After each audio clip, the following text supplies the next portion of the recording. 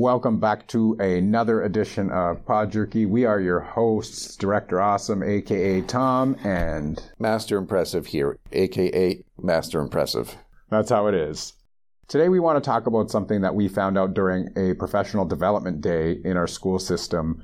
And it was very, very interesting. And usually what we do is we come into school and we are in the library or we're in the staff room and we have staff meetings all day. But because of COVID, we were held on a virtual meeting. And we had the pleasure of listening to a priest from Sudan speak to us over Zoom. And the meeting was about Faith Day and just talked about different things about our faith. And having the priest on was really, really interesting. Usually we tune out of some of the staff meetings because a lot of the stuff doesn't apply to us individually or as a department. It applies more to the teachers. We are the support staff in the school. So it doesn't really apply to us. So when we heard the priest from Sudan speak... So just to clarify, it's a Catholic priest because we are in the Catholic school board. So right. We really took interest in what he was saying because just some of the stuff that he said... We have our priorities all in the wrong place in this world. We have all of our priorities wrong. Listen to the story that this priest was telling all of us and why our priorities are where they shouldn't be. Okay, so this priest is from Sudan, and he was going over his life and the difficulties that he's faced and his community is facing on a daily basis. We're talking about worrying about being killed at any given moment because they're Christians. So there was one attack they had at their particular compound that they were at. I think it was an area where people could go to, a center for any medical help or spiritual guidance. I think they were running a charitable organization through this location, something along those lines. At one point, the priest was saying, and he didn't go too much into the detail of the backstory, but he did basically say that whenever these attacks do come, it's usually targeted towards the Christians, and they usually go after the men. They tend to leave the women alone. That's not always the case, but, the priest was saying that that's how they usually work. So, of course, the men don't want to die. They have no guns. They have no way to protect themselves. And they need to basically hide and also protect the other people, too, because they don't want to associate with the women just in case, they get some crossfire going and everyone ends up dead. So the priest was saying that they were hiding. I guess at a certain point, the women knew where the attackers were in the compound. And what they did was they rushed the priest and a few other men into a certain location. He didn't even go too much into the story of the people doing the attack. But obviously, they were terrorists. Maybe some local backed militia that hates Christians. Something along those lines. So they knew where the terrorists were, and they purposely went and got the priest and some of the other men, the remaining men that were in the compound, and ushered them to a safe spot in the compound. This was at the risk of their own lives. So the women knew that they probably wouldn't have been hurt, and what they did is they put their own lives on the line. They provided a human shield, and they were hiding the priest and these men as they were bringing them to this location. So they were bringing them to a car to try and drive away. No, that happened afterwards. First, they brought them to... Yes. What was it, like a latrine or something? They were hiding in latrines, yes. So do you want to finish that? So then after that... Yes, they had brought them over to a car to try to escape the shootings. And then they noticed that the car had a flat. So what the women did was form a circle around the men so that they could change the tire. And they knew that nobody was going to get shot at there because the people would not shoot at the women. It was against their belief or against their religion or whatever it was. They do not shoot women and children. So the women formed this circle around them so that they could change the tire, get in the car, and drive off without getting shot. And then after that, he also said that they actually escorted them out on the road. So they walked the car out. So the priest and the men inside were driving out, and they were walking with the car, forming a barrier around the car. And this whole story is just crazy. Like, I was sitting there listening to this guy. I was riveted. I was on every word. And I'm thinking to myself, we're here, we're talking about, what size latte you're going to get, or am I going to have fajitas for dinner tonight? Again, we got our priorities so screwed up here in the Western world. And, I don't feel guilty in the life that I'm living, but we also have to keep in mind that there are people suffering terribly in this world. And it's not lost on me, nor is it lost on you. No. And on a lot of people. But people tend to forget this. Well, when your main concern in life is, do I need to go out and get the newest iPhone?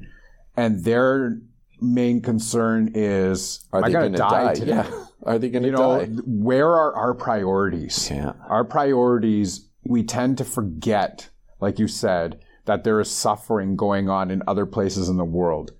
And it's just, it sucks to have to listen to a story like that and realize that people are going through that in their lives when we're over here in Canada or the US. And not saying that everything is hunky-dory, but my life on a day-to-day basis is not that bad. And it's hard to hear stories like this when you're not expecting it. Sure. Actually, this past year for you has been pretty shit. So, Well, I did have a really shitty past 2 years. Yeah, 2 years, sorry. But at the end of the day, do I have to worry about dying just going to work or going to church or going anywhere that I'm going? Do I have to worry about dying to the extent that they do? I know people have arguments and say, well, every time you get in your car, you're taking a chance, or every time you walk outside, you don't know if someone has a gun. Sure. But to the extent that these guys are going through on a daily basis, I don't know how they can deal with it. I don't know how they go through with that every day. It's just, it's heartbreaking. It was heartbreaking to hear that story. And my wife was in the kitchen making lunch at that point when he was telling this story. And my jaw had dropped, and she was like, you're actually paying attention on the meeting? And I was like, you need to listen. Yeah. You need to listen to this story that this guy is saying, like this priest is saying. You need to listen to this. And I started explaining it to her. And even her reaction was like, oh my, it's things that we don't think about. It's things that don't cross our minds because we don't have to deal with that on a daily basis. And I was appreciative of him coming on and speaking to us and telling us that story. I'm pretty sure you were appreciative of it as well. A lot of people had a lot of nice comments to say after that. They were saying thank you for sharing that with us and opening our eyes to what else is going on in the world besides what we think about and ourselves. That's all we think about is ourselves every day. And we're not thinking about what other people are going through and the suffering that they're going through. Well, it puts everything into perspective, right? It does. That wasn't the end of the story. He continued on and he said, this is my everyday. He goes, I don't know whether I'm going to arrive alive at my next location or whether if I go from point A to point B, if I'm going to get shot or arrested. And there was one instance where he was pulled over by a government official, probably a soldier or something like that. So I can't remember what the priest's background was, but they were in South Sudan and he couldn't understand the local dialect very well. And so the soldier was reaming him out and things were getting pretty tense. And so at that point there, I'm pretty sure the priest thought, okay, this is it. My time's up here. And at that point, I think it was an 11 or 12-year-old girl came in and basically stopped the soldier at that point and told the soldier in the local dialect, this is my father. Leave him alone. He doesn't know anything. He's not a threat to you. Leave him alone. The priest was recounting these incidents that had occurred during this time of suffering there, these constant attacks. And he was basically saying that I can see God in these particular events where I'm being helped in such basic human ways, just compassion and people putting their own safety in jeopardy to save me. Like we're all a community. And so he was saying, even in the most difficult parts of your life, those difficult moments, the times of great suffering, he said you can still find God in the midst of all the suffering. And hearing his personal account, it was pretty moving and also makes you think that it helps to look outside the box if you can. It's not always easy to do that when you're in the midst of suffering. But if you try to look at it from a different point of view, and try to look for something positive out of the situation that you're in that can help you carry on, carry your load, carry your burden, whatever that may be in whatever situation you are at that moment. And again, I know people have difficult lives. Sometimes their whole life is difficult. Life sucks in general for a lot of people. There's very few that enjoy health, money, clean water, food, clothes, security, just walking down your neighborhood road without getting shot. It's just a sad reality of the world that we live in. But, hearing some of these stories of hope and compassion, it shows you that there are indeed a few good people left in this world. I think that was the most important part of the talk for me. But this priest's story of the suffering of his people and the people that he ministers to, the people in his local area, the sufferings, the deaths, the murders, the attacks, puts everything into perspective at the end of the day. That's it. That's all I got to say. Yeah, and I couldn't have said it better myself, because that's just what the story was about. And I wasn't expecting that kind of a story to come out of the meeting, but I'm glad that we did get to hear it, and I'm glad that it resonated with us and that we were allowed to hear this and be able to share this with you as well as our listeners. This is a short episode because we wanted to touch on just this story that, while it was still fresh in our minds, of what we were told and how things are in different parts of the world. Not that we don't know, but I mean, just it was a personal story from somebody who lives it, who goes through it, and how they overcome it, and how they think about their religion and how God has been there. And it was just a really, really moving story for us.